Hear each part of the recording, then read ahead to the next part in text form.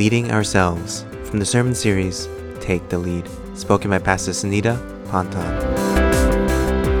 I guess most of us have pretty blurry vision because this is not the 2020 that we thought we would have. There's a global pandemic going on, as we all know. There's skyrocketing unemployment. There's a series of Black men and women who are continuing to be shot by law enforcement, and recently Jacob Blake. Hurricanes and tornadoes. Parents tossing and turning at night trying to figure out what to do as they send their children back to school. Our seniors are afraid to hug their grandchildren. Our college students are disappointed because they won't be able to go back to campus. Increased rates of stress and anxiety, fear, marital separation, domestic violence, and substance abuse. The world as we know it has changed forever. And what's on the other side of COVID, vaccine or not, is a huge question mark. But God is faithful. So we know that there is life after this death and despair, even if we don't know how or when. And as a result, many people have questioned God's presence. They have questioned his goodness. They have questioned his power and his sovereignty. And while the Christian is certainly not exempt from the challenges or the questions, the Christian has the answer. His name is Jesus.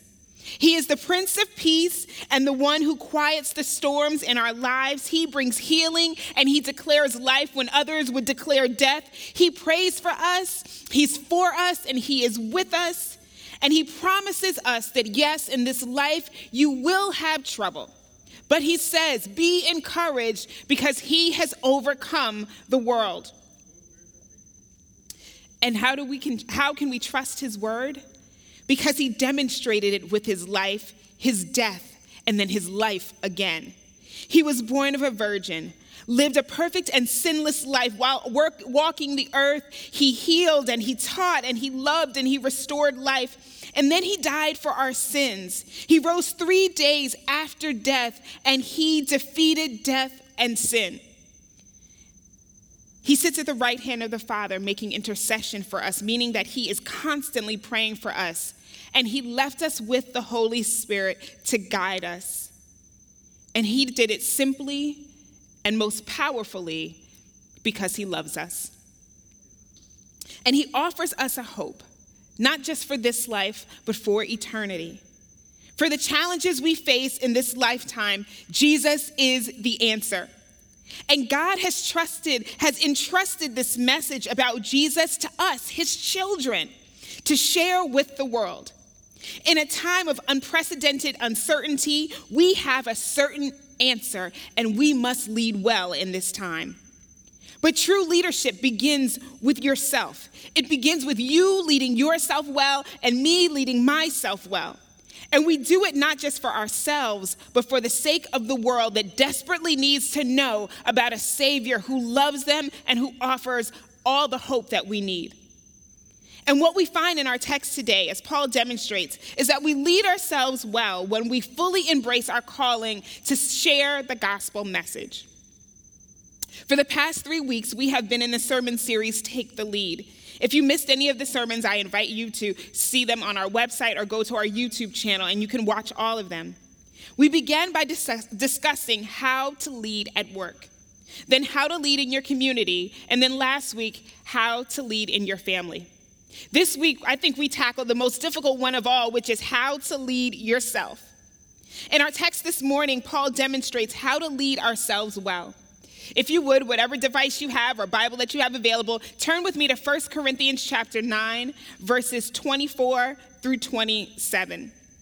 1 Corinthians chapter 9, verses 24 through 27. I'll be reading from the New Revised Standard Version. Do you not know that in a race the runners all compete, but only one receives the prize? Run in such a way that you may win it.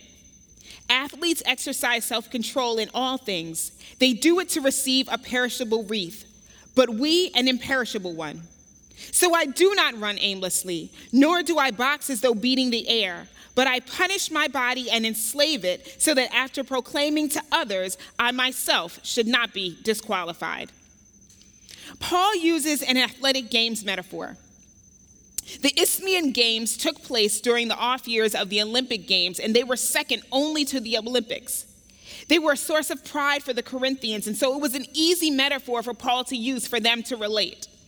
In these games, there were horse, foot, and chariot races. There was wrestling and boxing and animal fights. There were also music and poetry contests. For Paul, the athlete is a perfect metaphor for how he leads himself. There is no doubt that Paul is a great leader. Some scholars believe that Paul planted as many as 14 churches after he preached and taught throughout the different regions. And then when you include the churches that began after his sons in ministries, people like Timothy, we know that number probably multiplies. But what makes Paul a great leader is not the number of churches he started, but his ability to be an example to the people of what it looks like to live a cruciform life. A life shaped and centered by the work of Jesus Christ. Here he teaches us the tools to become better leaders of ourselves and therefore better messengers of the gospel. So how do we lead ourselves well? How do we lead ourselves well? First, leading ourselves well requires clarity about your purpose. Clarity about your purpose. What is your goal? Where are you going? Have you ever heard the phrase, if you don't know where you're going, any road will take you there? It simply means that if you have no purpose, how do you even know what to do? Look at verses 24 and 25. Do you not know that in a race the runners all compete, but only one receives the prize? Run in such a way that you may win it. Athletes exercise self-control in all things. They do it to receive a perishable wreath, but we an imperishable one. Athletes run with the purpose of obtaining a prize. In the first century, the prize was a wreath made of leaves. There was no gold medal at the times. There were only these wreaths and perhaps maybe bragging rights in your community. But the athletes knew their purpose. They were running to earn the wreath. I know so many of you are happy that the NBA is back and that the finals are going on right now. But if those players have fun while they're playing, that's great. But they left their families and they sheltered inside of this bubble so that they could win the NBA title. That is their purpose. Paul shows us that likewise Christians have a purpose. The goal, however, is not to win a wreath like the runners in the Isthmian Games. Those wreaths were perishable. Since they were made of leaves, they would eventually dry out and die, fall apart. Paul says that as Christians, we are called to seek after the imperishable wreath. Our purpose is to seek after the things of God. For Paul, his purpose was to bring people to Christ by sharing the gospel message and encouraging believers. In the verses leading up to our text this morning, Paul makes it clear that his purpose was to share the gospel. As we look at the trajectory of his life, we see the clarity of his purpose. We just finished a sermon series on the book of Philippians, and many of us are still going through the Bible studies weekly. And we've been learning that even from jail, Paul still cares about the proclamation of the gospel. This is why he says, I want you to know, beloved, that what has happened to me has actually helped me to spread the gospel. And what does it matter? Just this, that Christ is proclaimed in every way, whether out of false motives or true. And in that, I rejoice. The gospel was important to Paul. How important is it to you? Paul was clear about his purpose. Are you clear about yours? And I know when I asked that question, some of you got a little excited, a little agitated. You began to freak out. Many of you are wondering if you are living out your purpose or what this even looks like. But hear me when I say this. The Christian has one purpose and one purpose only. That is to share the gospel and to make disciples. That is what Jesus told us to do in Matthew 28. Then Jesus came to them and said, all authority in heaven and on earth has been given to me. Therefore, go and make disciples of all nations, baptizing them in the name of the Father and of the Son and of the Holy Spirit, and teaching them to obey everything I have commanded you. And surely I am with you always to the very end of the age. Now, when I say proclaim the gospel and make disciples, I'm not talking about preaching from a pulpit or even teaching. I mean that in all that we say and all that we do, we proclaim God's message of salvation, of hope, and of love. I think we get confused thinking that your purpose, my purpose, is my job. No, your job is your job. Do not confuse your job with your purpose. Your purpose is to proclaim the gospel and make disciples. What we're really saying then is when we ask the question, what is my purpose? We're really asking how. How does God want me to live out my purpose?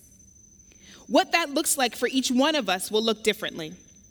Discovering the how comes through prayer and obedience. If you want to know the plan that God has for your life, you have to go to the author of life, and you must be obedient. As we listen to the voice of God and follow his direction, the how of fulfilling our purpose will unfold. Even when God called me to ministry when I was in law school, it was because he had first sent me into a season of fasting. My obedience to his prompting about fasting led to him speaking to me about what and how I should fulfill the calling he had on my life. And even in recent months, I realized more and more that my obedience in coming to Metro was so that I could preach about the intersections of race and justice and the gospel. The how comes through prayer and obedience. God has called me to fulfill his greater purpose to spread the gospel and make disciples through the vehicle of full-time ministry. How God has called you may be different. If you're a mom or a dad, your purpose is to proclaim the gospel to those adorable little people that God has placed in your care. If you're a doctor, you may not be able to explicitly proclaim the gospel, but you can certainly care for your patients with the love of Christ. And I have certainly seen doctors pray with their patients. If you're a teacher, now more than ever, you can provide your parents and your students with comfort, letting them know that you are praying for them and that you are with them. Years ago, I was visiting a law firm in New York City and went to the security desk of the building to gain entry. After the security guard finished checking my ID, she gave me back my pass and she said, "God bless you." And it stunned me. I didn't expect the security guard to mention God, but she did. And I wonder how many people she saw on a daily basis over whom she offered a blessing. Even that tiny gesture was a proclamation. Whatever way God might be calling you to live out your purpose, let's be clear that we have one. Our goal, what we're running for, is to proclaim the gospel and make disciples. And there is no greater purpose because you are advancing God's kingdom. And you are doing it under the power and the authority of Jesus Christ. Christ has given us the purpose and the authority to proclaim his message. To lead oneself well, we need to be clear on our purpose. Secondly, leading oneself requires intentionality. It requires intentionality. How are you going to accomplish your purpose? What is your plan? The athletes competing in the Isthmian Games had a plan. In preparation for the games, the competitors would have to take an oath that they had trained for 10 months and would not violate any of the regulations. There was a strict diet, no wine or what they considered pleasant foods. They had to endure both the cold and the heat. It was a rigorous, disciplined process.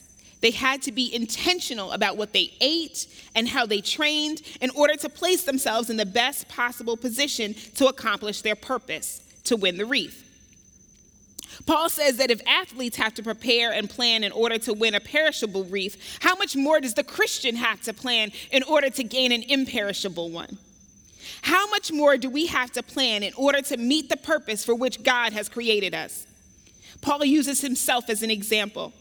In the verses leading up to these, Paul says that he became all things to all people so that he might win some. Paul's plan was to find ways to connect with people so that he might introduce them to Jesus Christ. Then in verse 26, he adds this: "So I do not run aimlessly, nor do I box as though beating the air." Paul says you need to be intentional about where you are going. You have to have an aim, an intention for every punch you throw. This past week, Pastor Peter, Pastor Mike, Dennis Kwan, Erica West, Stephen Sharkey, and Christine Lee rode from New Jersey, from here, all the way up to Portland, Maine, to support Zemele, our nonprofit that confronts the root causes of poverty by removing the barriers to self-sufficiency for women in impoverished communities in South Africa. They raised over $27,000 for Zemele. Wherever you are, can we just pause and just cheer for them? Congratulations and thank you so much on behalf of Zemele. In preparation, they had to have a training plan. How many miles to run daily, weightlifting, eating correctly, and building up their endurance. Pastor Mike actually had an additional responsibility because he was responsible for drafting the plan, the route that they would take from New Jersey to Portland, Maine. You can't just jump on 95 and head north.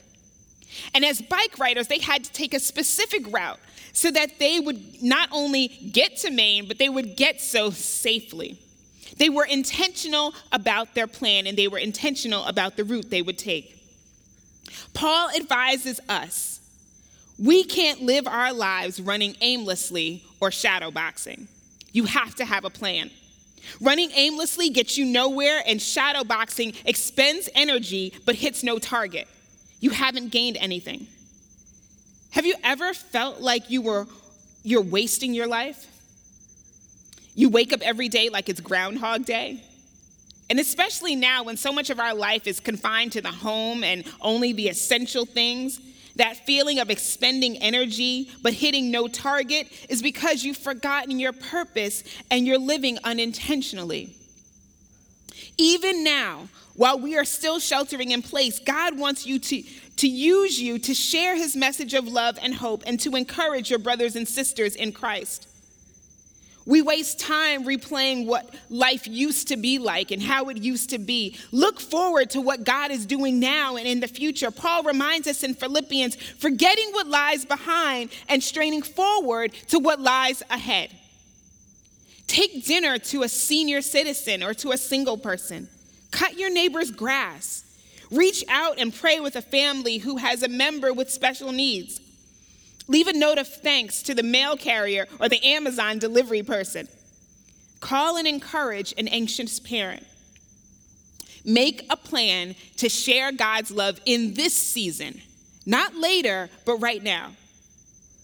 What are the components of this plan? Ask yourself, how can God use what he has given me for his glory? How can I use where God has placed me, how he's created me, who he's placed in my life to proclaim the gospel and make disciples? What do I need to add to my life or sharpen in myself so that I can fulfill God's purpose in me? Or what do I need to let go of to accomplish God's purpose? Parents, you no doubt have a plan for how to get your kid to college or how to pay for it. You should have a plan for how your child will come to know and love Jesus Christ. You have to plan for your child's spiritual well-being. And not just parents.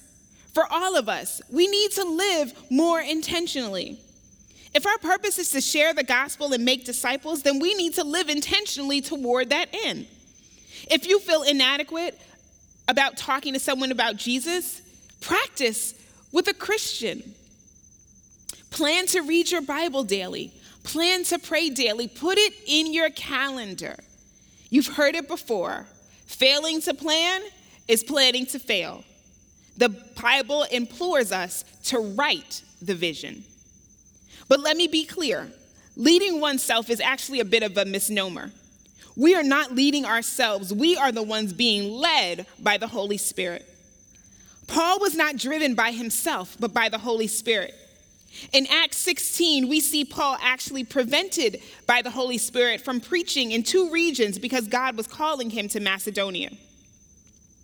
Even with clarity about his purpose, Paul still needed to follow the guidance of the Holy Spirit about the plan. We follow the guidance of the Holy Spirit.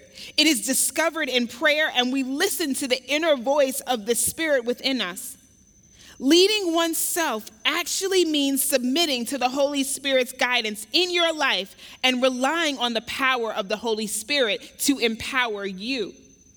You can't lead yourself or others well unless we let God lead us first. Ask God to help you develop a plan to proclaim the gospel and make disciples.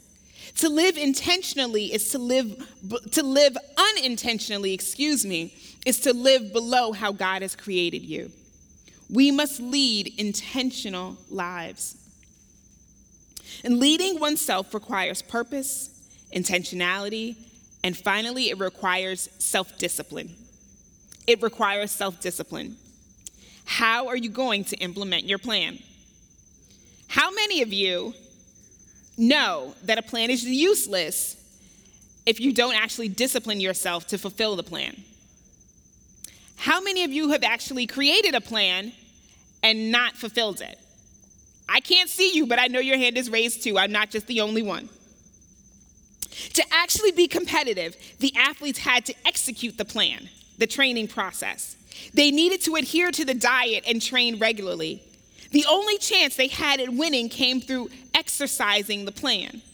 Verses 25 through 27 reads as follows: athletes exercise self-control in all things. They do it to receive a perishable wreath, but we an imperishable one. So I do not run aimlessly, nor do I box as though beating the air, but I punish my body and enslave it so that after proclaiming to others, I myself should not be disqualified. Paul says athletes exercise self-discipline. Self-discipline says that we are denying ourselves or abstaining from some things now for a greater purpose. Paul sees himself as engaged in actual combat for the souls of other people. That was his greater purpose. His enemy is not just Satan, but his own body, his own desires and preferences. Paul chooses not to marry because for him to do so would impede his ability to preach the gospel. He would have divided interests. Paul refused to take money from the church at Corinth because he wanted the liberty to preach the gospel freely. Paul disciplines himself as a consequence of his devotion to his calling. When Paul says punish the body, he means to destroy those things and fight against or challenge your calling. It literally means to hit in the eye or to give a black eye. To enslave the body is to master it and to take control over it. Later in Hebrews, he will tell us to lay aside every weight, anything that holds us back or holds us down so that we can run the race. These are aggressive terms. These are violent terms. Our Christian life cannot be lived passively. It requires assertiveness on our parts. It requires taking a hard look at how we live our lives and adjusting them so that they are in conformity to Christ and that they help us fulfill our purpose. How do you need to discipline yourself? Do you need to start going to bed earlier so that you can get up earlier to pray before your kids get up or before you head on to work? Do you need to stop watching or reading things that incite violence or anger or lust or fear in your heart? Do you need to adjust how you spend time with your boyfriend or your girlfriend so that your time and your relationship can remain celibate? To lead ourselves well, we need self-discipline. Everyone wants the title of leader, but leadership begins with yourself. Can you apply the word to yourself? Have you disciplined yourself enough? And can your character sustain you as a leader who practices what you preach? You cannot lead others beyond where you have traveled yourself. Self-discipline means that you implement what you know to be true in your own life first. Then, and only then, are you qualified to lead others. One's character is crucial for self-discipline. And if character is who you are when no one is watching, then discipline is what you do when no one is watching. Are you only able to move or progress with external motivation? Do you lack your own self-discipline? If you've always been told what to do, you might struggle to discipline yourself. And one of the hardest, but the best ways to discipline yourself is through fasting. Fasting focuses us to control our appetites literally so that we can more clearly hear from God. Fasting includes abstaining from food, but also from other things like TV or social media, things that consume us or that are not helpful for us. The goal is to be guided by the Spirit, not by the flesh. But fasting is not done by your own willpower and might. It is done through prayer and reliance on the Holy Spirit. If you're struggling with self-discipline, prayerfully consider fasting. Even just once a week, it can make a difference, and it teaches us to lean on the Holy Spirit and not on ourselves or our own power. The discipline gained from fasting then spills over to other areas of your life. You will be amazed at how God will give you the discipline in other areas of your life if you submit to fasting. If you're nervous about doing it alone, ask someone to do it with you. While we are leading ourselves, let's be clear, we are not leading alone. This is why we are in community. This is why God places us in fellowship with one another in our churches and in other Christian communities. It allows us to walk alongside and encourage one another as we each lead ourselves. Those who lead themselves well do these things, understanding our purpose, living intentionally, and maintaining discipline to avoid disqualification. Paul says in verse 27, "But I punish my body and enslave it, so that after proclaiming to others, I myself should not be disqualified." Disqualification refers to the examination of a winner of a game. It actually took place after the games to determine if the winner had participated fairly and lawfully. If they were found to not have done so, they were disqualified. The prize was revoked, and they were driven from the games in disgrace. Now, is Paul saying that God will disqualify us? No. Paul is not talking about losing your salvation. Once you are saved, and that matter has been settled on the cross. Paul knows he's saved. He's concerned about his credibility as a messenger of Jesus Christ. Disqualification for Paul is to lose credibility or authority. Paul regards his life and the way he lives it seriously. The fact that he is an apostle is not a safeguard for him. Judas was a disciple of Jesus Christ, and yet he still betrayed Jesus. Paul is afraid of living a life without purpose, without intention, and without discipline, and therefore being rejected as a proclaimer of the gospel. Paul says that he doesn't want to say all the right things and tell everyone else what to do, and at the end of the day, he himself is disqualified. Paul is running to win. He's not resting on his laurels. Though he is confident in his salvation, he's not just passing through life, taking up space and air without fulfilling his purpose on his way to heaven. He lives his life to spread the gospel. Brothers and sisters, the world is hurting, and God has given us the only remedy. He has given us a Savior that heals. A Savior that has the power to save people from their sins, and the power to grant peace to those who are anxious and worried, and the power to work those things out that seem wrong in our lives for our good. And God chooses us, his children, to share this message. What a privilege and an honor. Are you excited, Metro, to be a part of what God is doing in this world? Remember, you are not doing this alone. The Holy Spirit is with you and guiding you. Jesus says, "I am with you always, even to the end of the age." And don't be ashamed, but be bold. Paul reminds us, "For I am not ashamed of the gospel of Jesus Christ. It is the power of God to salvation for everyone who believes." And don't worry about being perfect. Jesus says that if he is lifted up, he will draw all people to himself. We just have to lift him up. God will do the rest. Let's commit today to leading ourselves well, with purpose, intention, and discipline as we share the gospel message to this world. Would you pray with me? Heavenly Father, we thank you that we know a man named Jesus. God, we thank you that he is our Savior. God, we thank you that in the midst of all the chaos, God, he is our Prince of Peace. God, we thank you that when we feel alone, sheltering in place without friends or family or even a church community to lean on. God, he tells us that he will always be with us. That's why we call him Emmanuel. God, we thank you that when we are afraid, he calms our fears.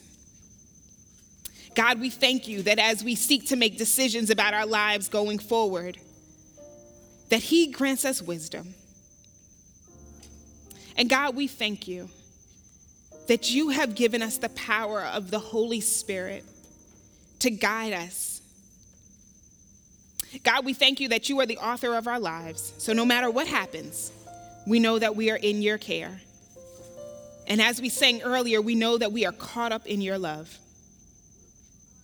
And so, God, I pray for my brother and sister wherever they are, that you will encourage each one of us to share this gospel message with the world, that we can't make it on our own. And so, God, may we use this opportunity to share your love with everyone we meet, that we would lead ourselves well in sharing this message with others. It is through your Son, Jesus Christ's name, that we pray. Amen. So, as you know, when we finish our message, we know that the message does not stop here. There are some next steps that God always wants us to take. If you are new to Metro, I invite you either to our app or to emetro.org/Sunday so you can find what's called the communication card. On the communication card are what we like to call next steps. Next steps are how we live out the sermon.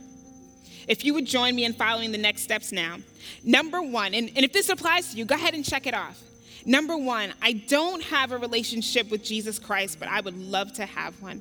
Check that box off if this is you. As I've said, this is a crazy time. And I don't say this to frighten you. I actually say this to let you know that you're not alone in this. And so check that box off. If you want to have a relationship with Jesus Christ, one of our pastors will get back to you, we'll pray with you, and we will let you know what it means to live and to make him Lord of your life. Number two, I will create an intentional plan about how I can share the message of God's love and hope with others. It makes no sense to just listen to the sermon and do nothing with it. So take some time this week to create a plan. Think about who's around you. Think about where you go and how you might be able to proclaim the message. Number three, I work in a school or have children returning to school and will go to emetro.org/pray for prayer after service today. Our pastors and our staff are waiting for you. We want to pray for you. We know that this is a difficult time, and we want you to know that we are with you, we are praying with you, and we know that God is with you as well. Number four, I haven't done so already, but I would like to donate to Zemele. If you want to do so now, you can go to zemeleusa.org to give. They've raised $27,000, but they need so much more, and so if you haven't had a chance to, please do so now.